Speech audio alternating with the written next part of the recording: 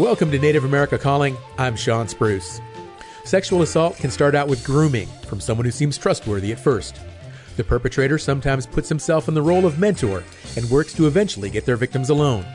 It's impossible to predict every situation, but there are some patterns and red flags that might indicate a problem. And men have a responsibility for raising awareness and calling out bad behavior. We'll get guidance today about ways to help end sexual assault. We're back right after the news.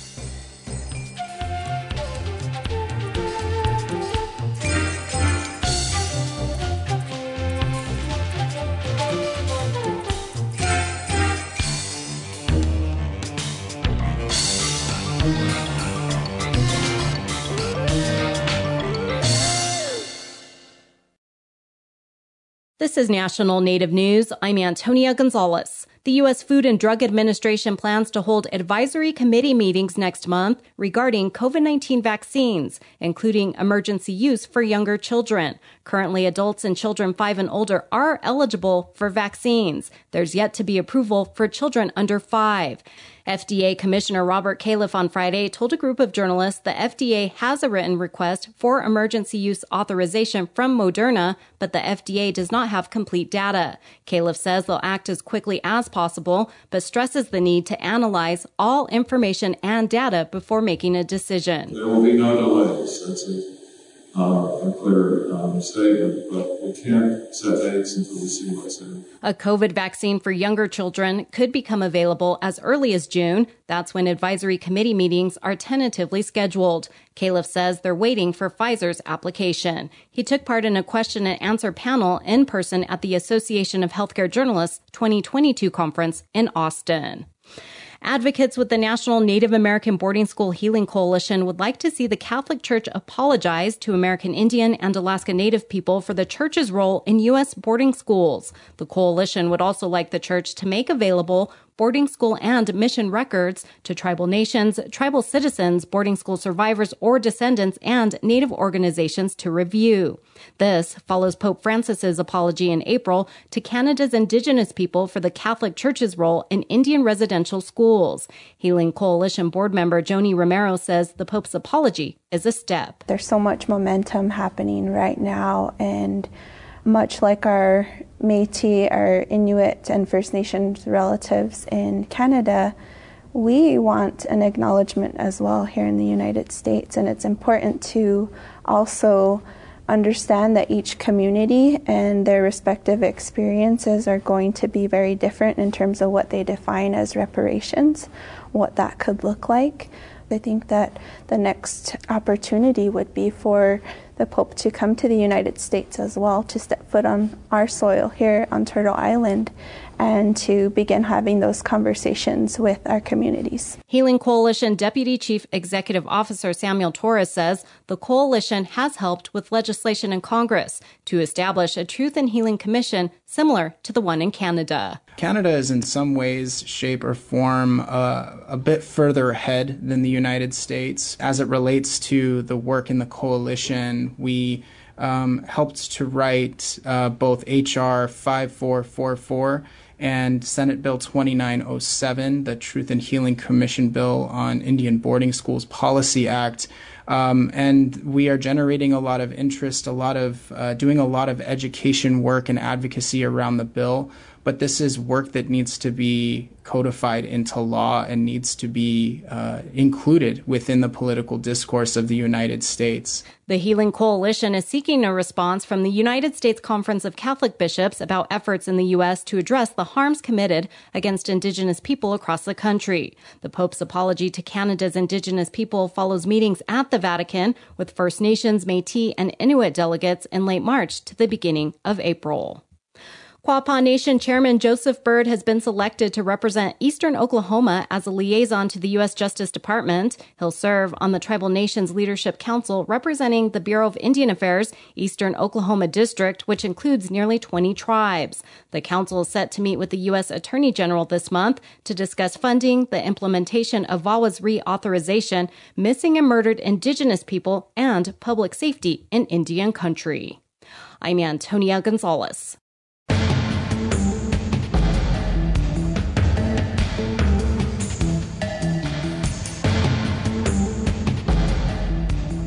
National Native News is produced by Koahnic Broadcast Corporation with funding by the Corporation for Public Broadcasting.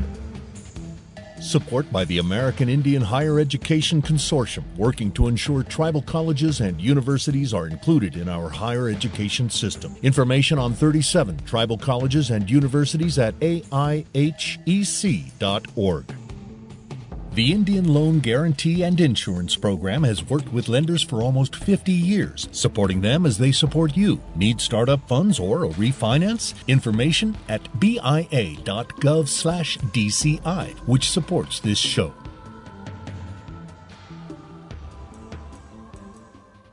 Native Voice One, the Native American Radio Network.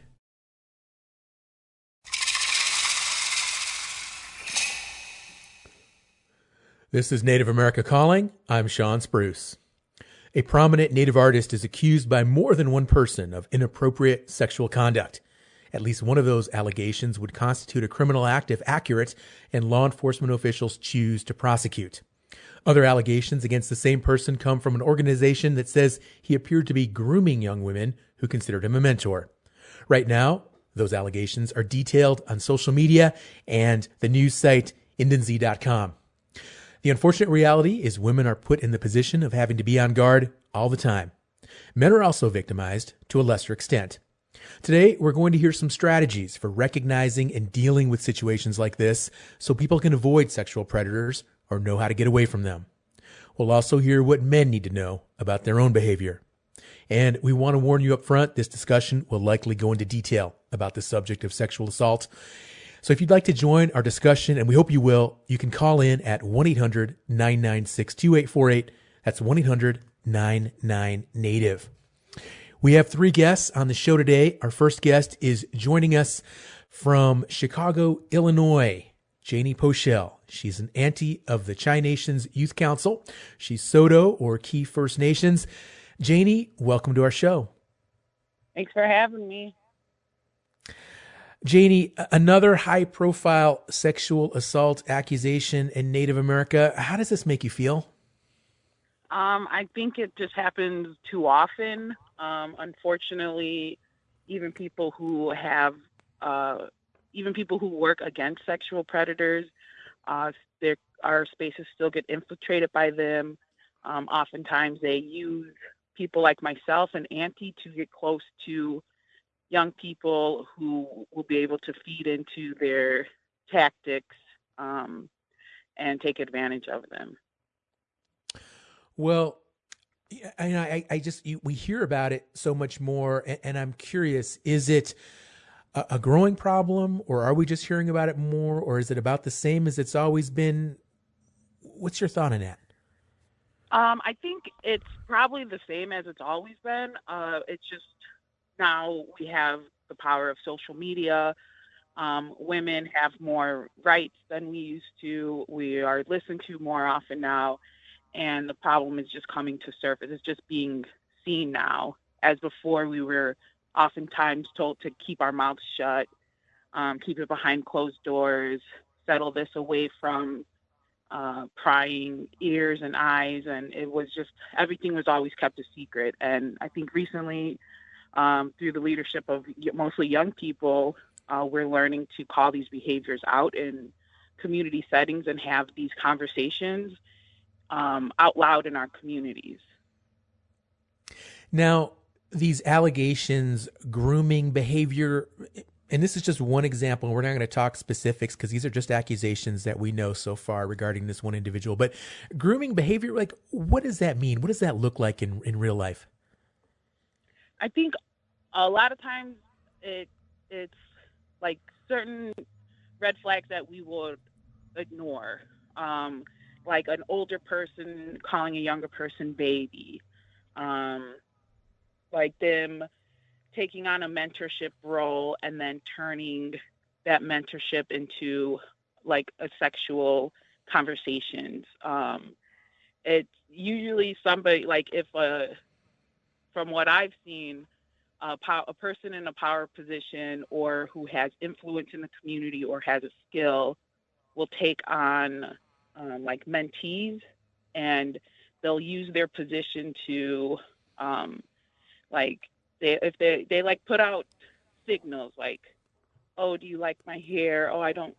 Like they'll flirt with them, and if they get any, if they get like receive it back to them, then they'll continue that process. And it's not just grooming people that they're trying to abuse; it's also grooming like enablers of their behavior. So, like this person was a friend of mine, and I'm an advocate for people to voice like sexual abuse and to call these things out in our communities. So I think him using somebody like myself was a grooming tactic as well. And if I wasn't educated about these things, I might have defended him like I've seen a lot of people do. So taking advantage of a position of power, influence, trust, it seems like a lot of this has to do with boundaries and setting up appropriate boundaries. So what can we do as parents, as adults, as guides for younger people to teach them about setting up appropriate boundaries so these types of incidents don't happen? I think, what we do in our community, we have the Chi Nations Youth Council opened a garden, First Nations garden. It's a healing space. And one of the things that one of the etiquette rules that we have is we don't allow sexual predators, child molesters, rapists, women abusers. We don't allow them in that space. So people who come into that space know that we are doing our best to keep this a safe place for them. We uplift the voices of the people who call out these behaviors. We listen to them, we believe them. And I think creating those spaces first is necessary because of all the grooming that people like in my generation went through on keeping these things silent. And like, it's nobody's business. So now that we're setting up boundaries of like, you can't come here, we're centering victims now instead of centering abusers' feelings, which is what we've been doing for so long. So I think the first step, okay, I'm sorry. No, go ahead. Okay, Jenna, finish your thoughts. I think the first step is creating the boundaries of making sure that they're not allowed in these spaces. They're not given access to our community, and they're definitely not given a platform. But so unfortunately, you mentioned. Go ahead. Unfortunately, these spaces are far and few. In Chicago, only the First Nations Garden has this rules of no abusers allowed. So you mentioned victims, and I'm curious, are there certain risk factors? Are some young people, young women in specific, are they more vulnerable than others, or can anybody really be victimized in this way? I think anybody can be victimized. But I think young people, just since they're more trusting, they're more naive, they get taken advantage of. And especially like if you're looking for that mentor, if you're looking for somebody like, if you don't have a strong family unit, or if you've been abused yourself, a lot of times they see that and they take advantage of that. They try to, they'll try to say, well, oh, I've been through this too. You can trust me. I know what you're going through. And they'll take advantage of young people because they haven't seen this throughout their life. They haven't seen this happen before. They've never been taken advantage of before, maybe. So these older people will come in and say like, oh, I understand you. I get what you're going through. Or say stuff like, you're very mature for your age. I can trust you. Those are red flags to me. Yeah, they seem to be red flags to me as well. And it's just so interesting to consider. And there's when there's an issue, when there's a situation and it's just not right. And a person, unfortunately, we know for a fact that many of these cases of sexual assaults go unreported. Either people are embarrassed or they're ashamed or they're frightened, which I think is a huge problem, right? Because they just don't get reported and they don't get investigated. So what is the right way to report and call these incidents out when they occur? I think the first step is having that unit, a strong unit of people that you can trust and you know that you can go to and say, this happened to me, and that they'll believe you right away and they're not going to question, why did you let this happen? Or the blame doesn't get put onto the victim first, which is usually what happens. I know I'm a victim of sexual assault, and when I came forward, it was, you're a liar, what do you want? You're trying to get something from these people, you want clout. Like, there's always these things that happen after you come forward that makes you a victim again. And the first thing we need to do is create a space that you don't get re-victimized as soon as you come forward. I think also uplifting whatever story that they have, sharing it to your networks, because these people are public health risk. They're a safety hazard for our communities. So making sure that, just like any other public health risk, that the word gets out into the community that this is happening, and people can, gather around the victim and make sure that they're safe and they feel secure and they're believed right away. But that doesn't necessarily happen, especially in Native communities. There's a lot of people who, even when they're convicted, we see them still be put up on a pedestal. Just this past year, the American Indian Center in Chicago invited a convicted rapist into our community on the head drum. They just hired a convicted domestic abuser to work with youth, and then they ended up banning the Cheyenne Nations Youth Council speaking against these actions, so it's something that's frequent in our community. It happens a lot, and the only thing we can do is use whatever platform, whatever voices we have to speak out against it.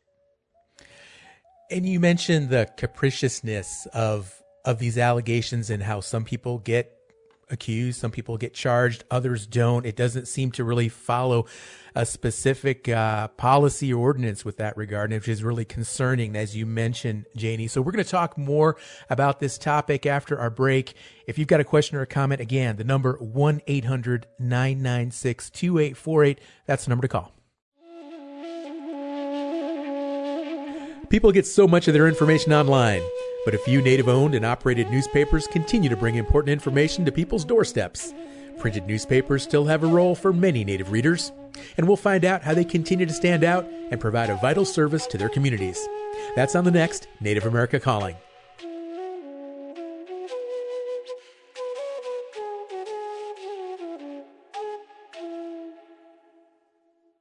Mesa Lands Community College can help you lead the way in your chosen field. At Mesa Lands, where 1 in 3 students is Native American, you get hands-on opportunities working one-on-one with instructors in wind energy, where students go up the turbine in their first semester, silversmithing with access to the largest foundry in the Southwest, and blacksmithing and the cowboy arts. Mesa Lands has a national top 10 rodeo team, too. Info and applications at mesalands.edu. Mesa Lands Community College supports this program. Thanks for tuning in to Native America Calling. I'm Sean Spruce.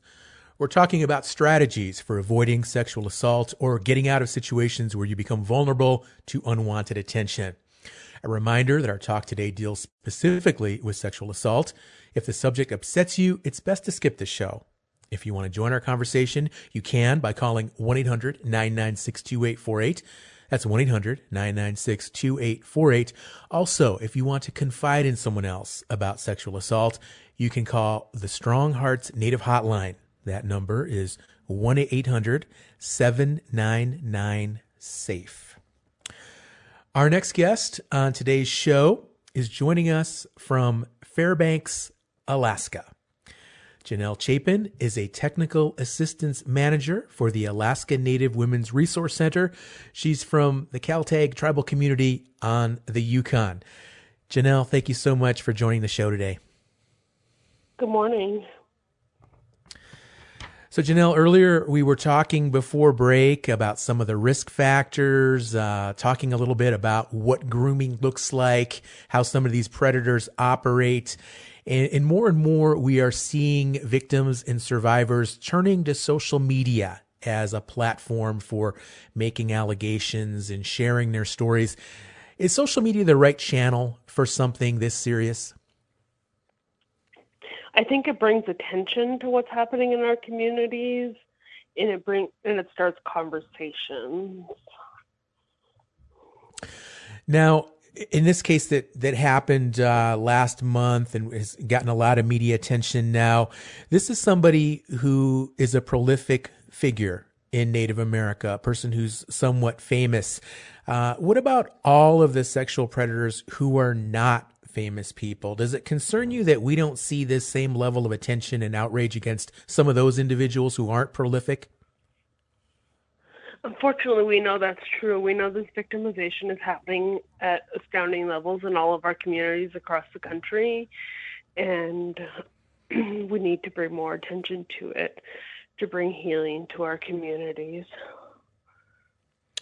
And how do we do that? How do we bring healing? What needs to happen so that we can just continue to fight this plague that is impacting not only Native America, but it's happening all over the United States with alarming frequency? What do we need to do to protect our young people better, specifically our young women? I think we begin with education, talking about healthy sexuality, and it begins young. Like in my home, sexuality begins with like talking about terminology as they grow older, like when you're bathing and that type of thing, so that they're not ashamed of their bodies and that they have the tools and the knowledge to communicate as they grow up. The less what about ashamed we are, the more free we are to speak if something is happening to us. Okay, so becoming familiar and comfortable in our sexuality and having those communication channels to reach out to people. And unfortunately, it sounds like in many cases, those figures, those trustworthy figures, are not present. And I know that's the role of organizations such as yours that we have on the show today and some of these other resources. Can you talk more about that, providing that support structure for individuals that don't have that at home or in their communities? So we see our schools and our communities doing it in all different ways with education and peer supports and different programs that our tribes are doing throughout the country in bringing in support for our kids in different educational programs. And some of those are just providing healthy mentors and a supported environment. And there's lots of supervision around, so those opportunities are never present because until you really know someone and have interacted with them with long periods of time in different settings, we don't necessarily know who is safe. And we know that oftentimes predators are putting themselves in positions of power, whether it's a cultural bearer or other power positions in our communities. And until our communities are ready to start having those tough conversations and not allowing them space at the table and allowing them time to heal and allowing room for our healthy men at the table, those conversations aren't going to begin to change.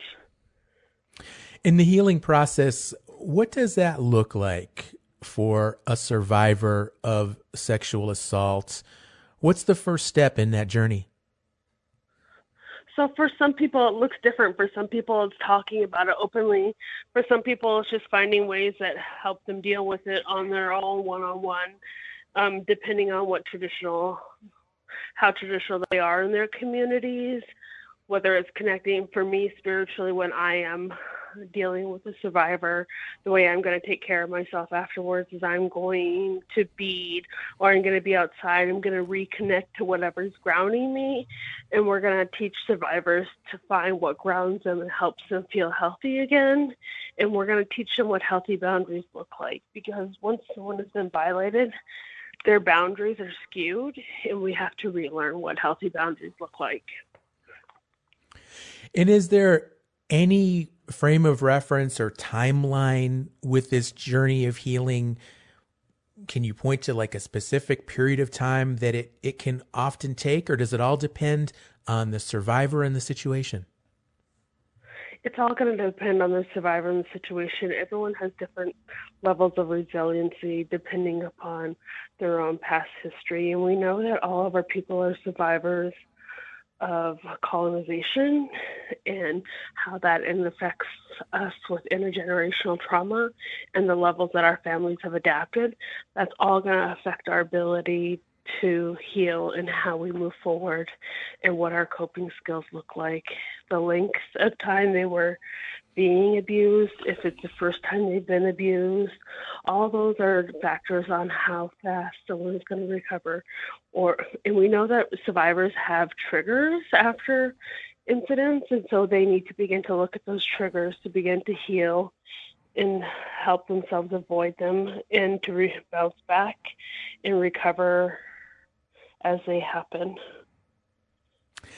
Now, you mentioned earlier traditions, cultural approaches. How important are those in this healing journey and in programs and support systems that are designed to foster healthier living and healthier approaches to these issues in Native America? So I think we need to learn where we come from in order to ground ourselves and move forward and to heal, because our identity is such a big part of everything that we do. And some of us may not live in our ancestral homelands, and we may not have access to everyday things around us. And so that looks different for all of us, but it's all such an important part of who we are because we're so connected to our lands and our people and our spirituality. And that is such an important part of our healing, whatever part of the journey we're on. Janelle, earlier we heard Janie, and she spoke about how some people are held accountable for these atrocious acts and others are not. Some people, we just kind of look the other way. We just say we're not going to bother with them. We're not going to call them out. Others not so. Why is that? Why can't we just consistently call these individuals out when needed? Why does there have to be this gray area where some people, they get a free pass and others don't? Our communities are all so hurt from the effects of all of this, and depending on what level we're at in healing is how our communities are going to respond to it.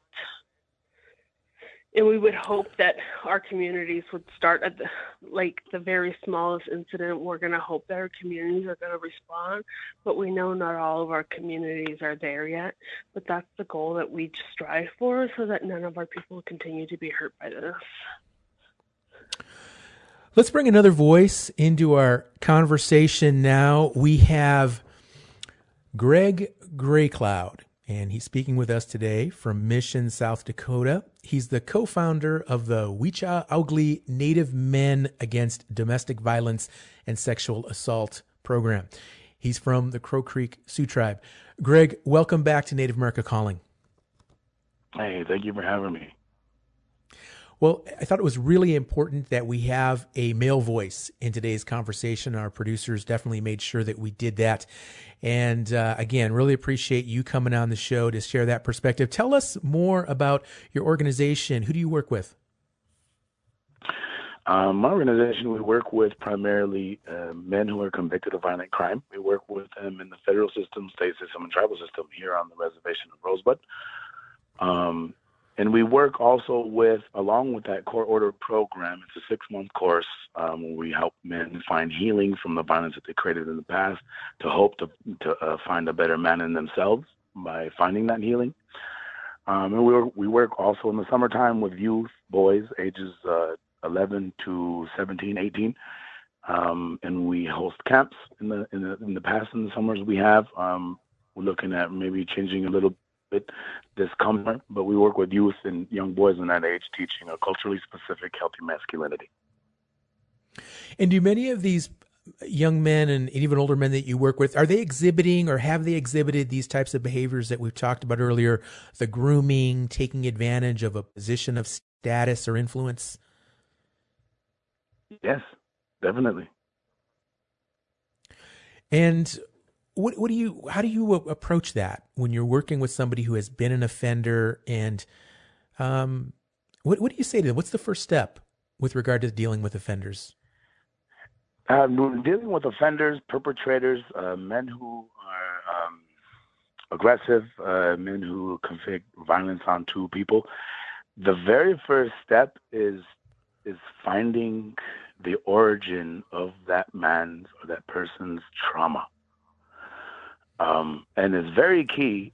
So I worked with a mental health equine facility here, where I was an equine therapist on the reservation, and working with that and learning that trauma, with the origin of trauma and where that comes from, using horses, finding a way that you take horses will turn a man into a child. Why? Because the horse is a much bigger, stronger physical being, and that man will turn into a child. Then we will find the origin of his healing or his trauma. Once we find that, we learn and we guide and foster those ideologies and those beliefs that boy will have out of fear, because that boy is so fearful of something, he will lash out in anger. But that boy is no longer a boy, he is a man. And oftentimes, those men who lash out that way, they continue to act like that fearful little boy. But when they act out, they hurt people. And people get hurt. And depending on their own childhood trauma, and this is no way, shape, or form a justification for the women and survivors and victims and those who haven't come out with sharing their story. This is no way a justification in saying that this is right for them to do this. But everything that we do as men to hurt others comes from a trauma. And when we locate where that trauma has come from, we learn that we treat that as a child. That healing is a child healing. And we treat it that way, then you can watch that child grow rapidly. You watch him grow rapidly because he's wanting to feel more safe. And when it comes down to it, people, when my own healing process as well, it came down to it, feeling afraid and not wanting to be vulnerable. It was tiring. It was tiring feeling afraid, and that healing process is so addicting to jump into once it started. But that's where our step one in the approach that we've taken, and it isn't the only approach. There are many approaches. Janie out of the Chi Nation are taking their gardens approach, and that's a very beautiful thing. So shout out to them. And but that will be a step one in the approach we've taken. It sounds like a really profound approach that you're taking there, and you mentioned the horse and that whole cultural component. Just seems like it's a really novel way to address this. And I think that so often when we're confronted with individuals that have perpetrated these types of crimes, there's this immediate revulsion. We just want to remove them. We want to extricate them. We just want to kick them out and just treat them as criminals. I see that so often in Native America and other communities as well. And what are the harms of doing that, of taking that just really, really hard line approach of this is a criminal and we need to lock him away, period? Traditionally, in our people here in Lakota Nation, Dakota and Yocheti territory, they call it Shki Ichuo. I might be even pronouncing that wrong, so the cultural folks, linguistic folks, apologize. But it means to be put outside. And culturally, that was done when somebody committed violence. Historically, when a man committed any type of violent interaction with his spouse or partner or towards somebody in his home, Shki Chuo, they would put them outside. And the community would wonder what is going on. And the community would gather that way and ask the mother or the woman in that home, what is the matter? But then it was a little different. Our communities were structured, I don't want to say stronger, but it was without the level of trauma we have today. And so it's a little bit different. But the difficulties in doing that today, our people, no matter what nation you are, you're a virtuous people. You are a virtuous kind of people. And because we're virtuous those value systems of honor and respect, like respect, for instance, is so hard in our culture, ingrained into us, that oftentimes we're a little timid. And we don't want to create more trouble especially when we're surviving. You don't want to create more rifts when you're already surviving. You're not living a beautiful life. You're surviving a life of trauma or difficulty. It's in our communities. And that would be the difficulty, is that support system around you. It almost would need to be a movement coming forward. Yes, advocating and putting it on social media is really good because it makes the victim feel heard. But in a movement, in the sense of creating more processes of change, such as policy change, creating a legal system of change that can be done that way, and having it taken care of in the court system. That is very difficult as well. Well, Greg, I'm glad you mentioned that, because it's not just an issue of spirituality and of community and culture that needs to be considered. It's also with regard to the legal system, and just there's so many working components with these situations in terms of how healing and justice and wellness is achieved. And it's just obviously a very, very complex issue, a challenging issue, something that's difficult to talk about. And if you do have a question or a comment, please give us a call, 1-800-996-2848. We're going to talk more about this after our break.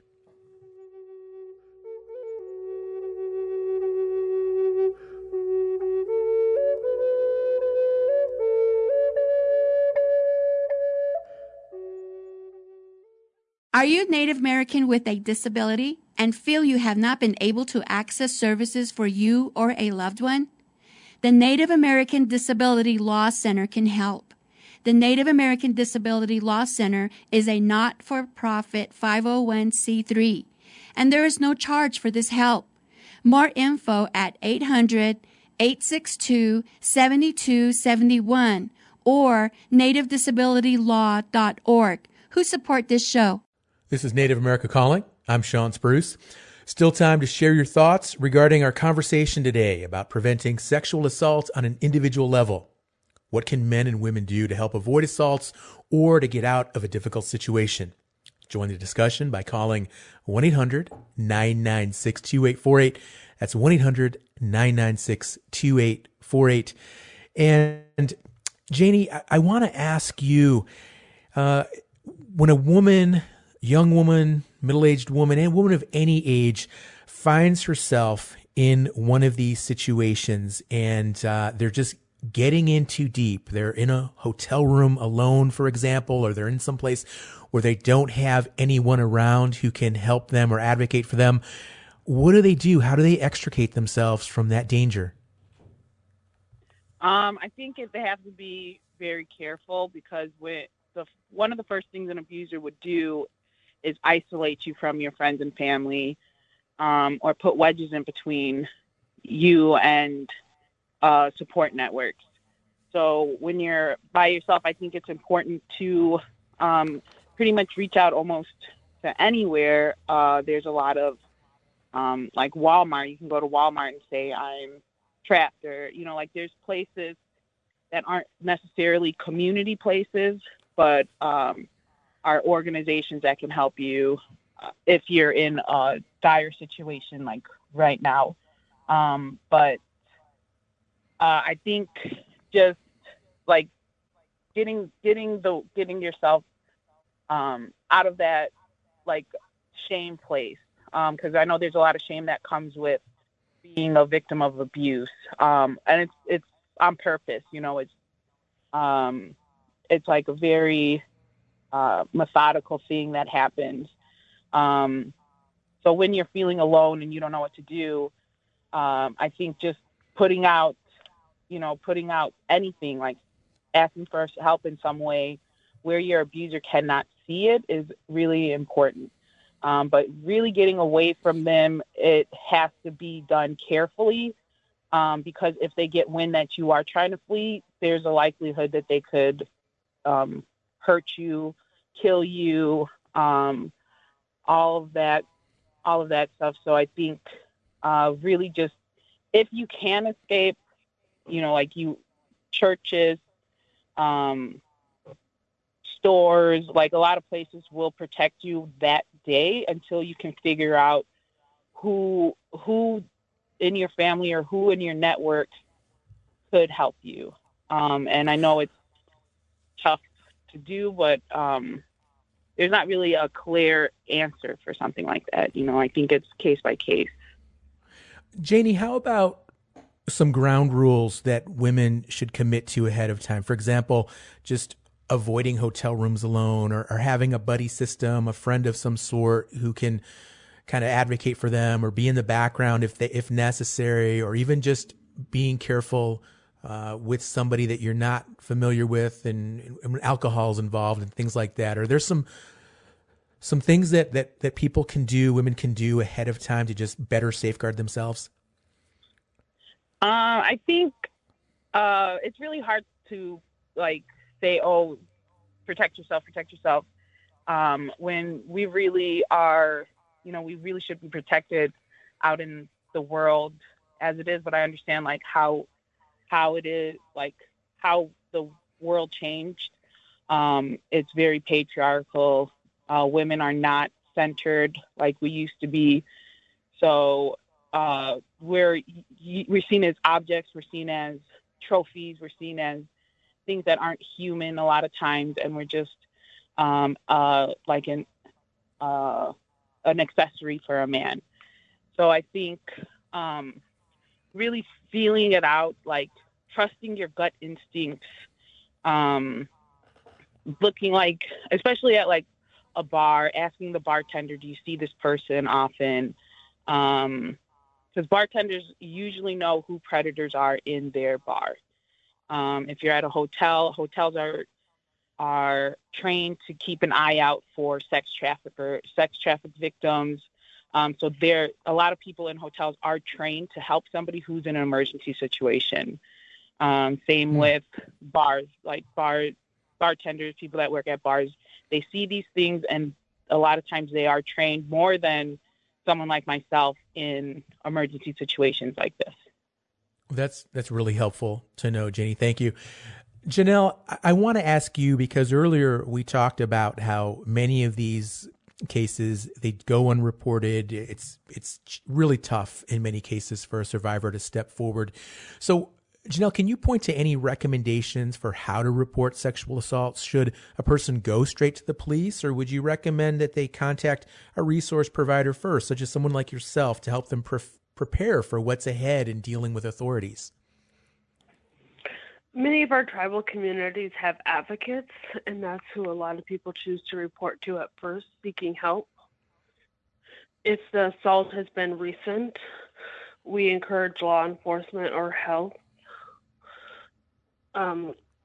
clinics so that they can get a forensic exam if that's something they want to do, or at least be checked for safety. In your experience, tribal police, are they well equipped to react and handle reports of sexual abuse? Alaska is a public law 280 state, and our tribal police do not respond to sexual abuse cases. So we have to wait for troopers in the majority of our communities, which could be days to hours. And typically our victims need to leave their own communities and their homes to report. So it could be a long time before any action is taken then. So what can a person do in the meantime while they're waiting for authorities to step in? We know that many of our cases are going unreported, and that many of our women are choosing to work with advocates and to talk to people and move forward in their healing in that way. If they're wanting to report, then we encourage them to contact law enforcement.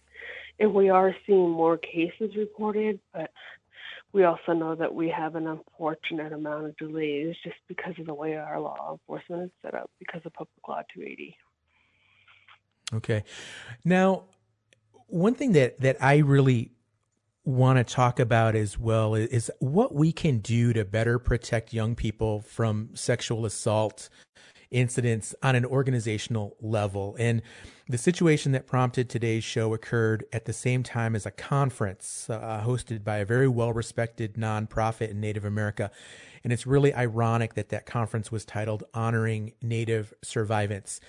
And this is something that has concerned me for a long time because, as I've shared on the show before, in addition to hosting NAC, I also work as a community development consultant. I've been doing that for almost 15 years, and I have done a lot of outreach to Native youth in many different Native communities. I've worked with and presented to young people in schools, colleges, after-school programs, youth empowerment conferences, tribal programs, really more venues than I can count. And I can tell you folks today that in all those years, I have only ever once had an organization. It was a large university that sponsors a summer program for high school and college-age Native students. Only one organization that ever required me to submit to a background check. And I think that's something that we really need to talk about and why we don't have better oversight of events and gathering places. Because if someone is a school teacher, I'm sure they're more than likely to have to submit to all that stuff, fingerprints, background checks, everything. But if someone is a consultant or a community volunteer who visits a school for a day to provide workshops for students or some presentations, no one seems very concerned about making sure that individual has been vetted beforehand. And I know that from experience just from my own work. So, Janie, what are your thoughts on that? I think when we have a forest school that we work with, and all of the volunteers have to be fingerprinted. I think that's an important step, but I know that it's overlooked because it costs money, and a lot of our organizations do not have money.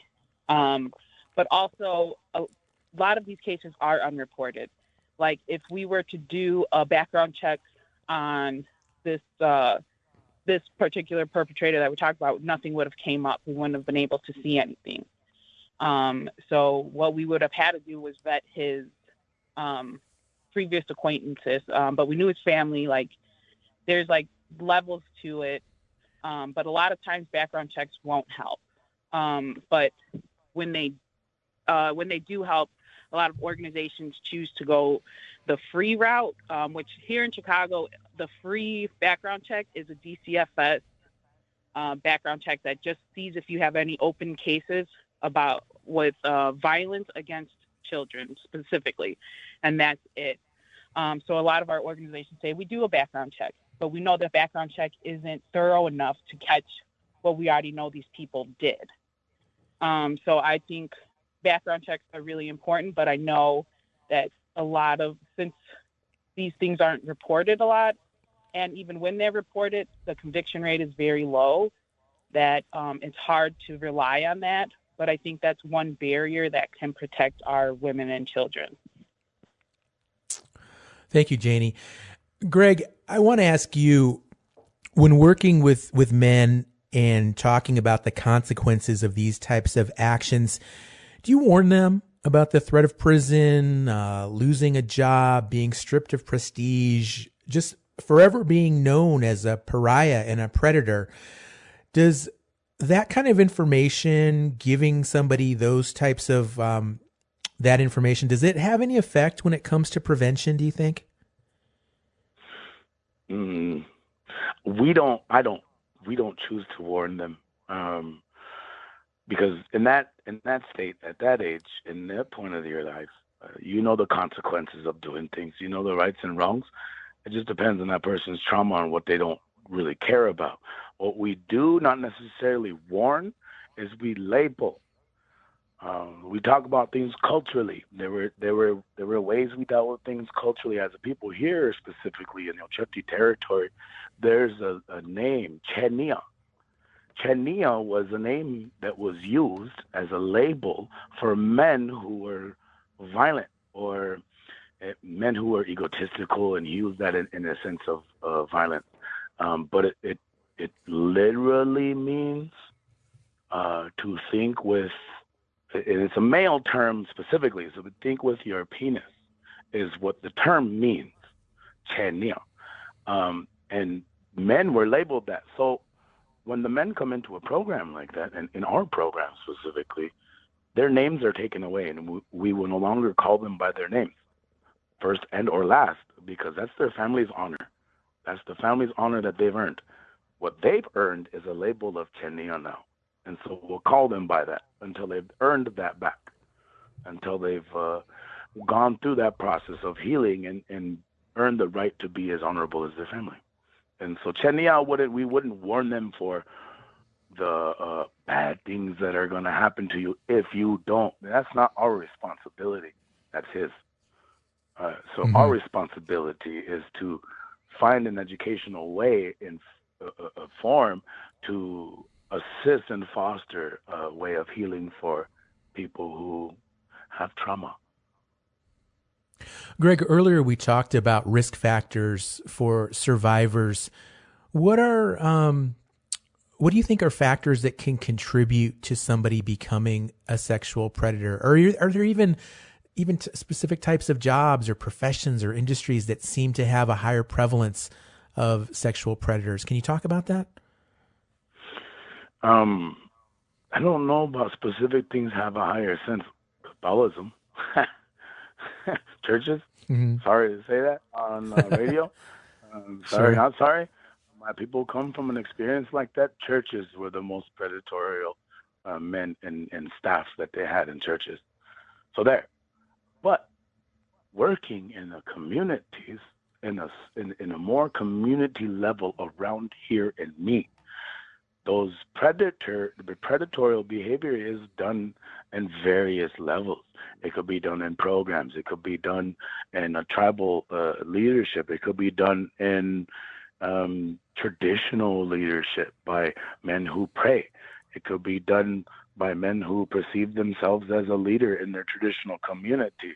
You watch how people follow the person, then you'll see. You watch how they even treat other people, then you will see. And it's our responsibility as adults to create a distance and boundaries in that, not our children. Don't leave that to the children. That's not their responsibility. Greg, I really appreciate you speaking from the heart today, and we are running down on time, but could you quickly just provide information? Where can our listeners go to learn more about the resources your organization offers? I got a little fired up there, my bad. WeChawUgly.org, WICAAGLI.org. There's also a Facebook page, but it's WeChawUgly.org. Got it. Janie, how about you? Where can we go to learn more about the great work you folks are doing? You can go to our website, ChiNations.org, CHINations.org. We're also on Facebook, Instagram, Twitter, and the garden page, First Nations Garden. And Janelle, the resources available up there in Alaska, where can we learn more about them? At aknwrc.org.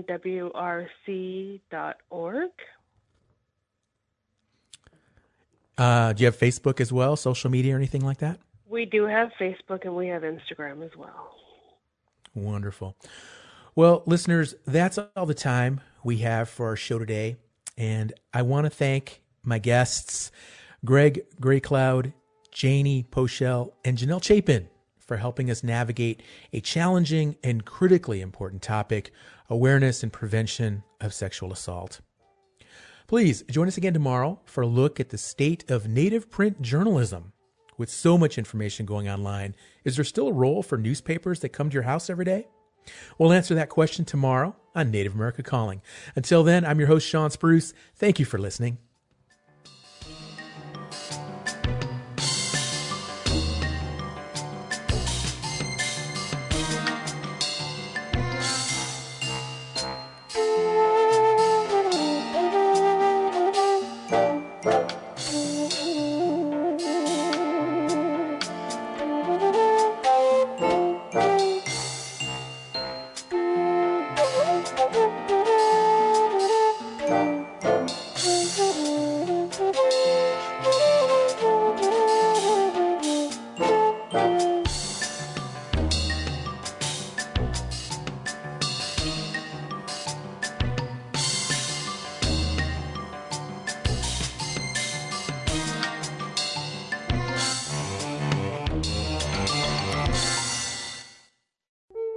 Support by Indigenous Pact, a healthcare consulting company working to create health equity in Indian country. Indigenous Pact offers solutions to fit the needs of your tribe. Their team, experts in healthcare strategy, policy, and innovation, provides a one-of-a-kind plan to solve the issues specific to your community. Indigenous Pact works to create 3 primary outcomes: healing spaces, healthy citizens, and sustainable economies. More information at indigenouspact.com. First baby? Don't know where to start? CMS program coverage, prenatal service. Enroll today. Contact your local Indian healthcare provider for more information. Visit healthcare.gov or call 1-800-318-2596. A message from Center for Medicare and Medicaid Service.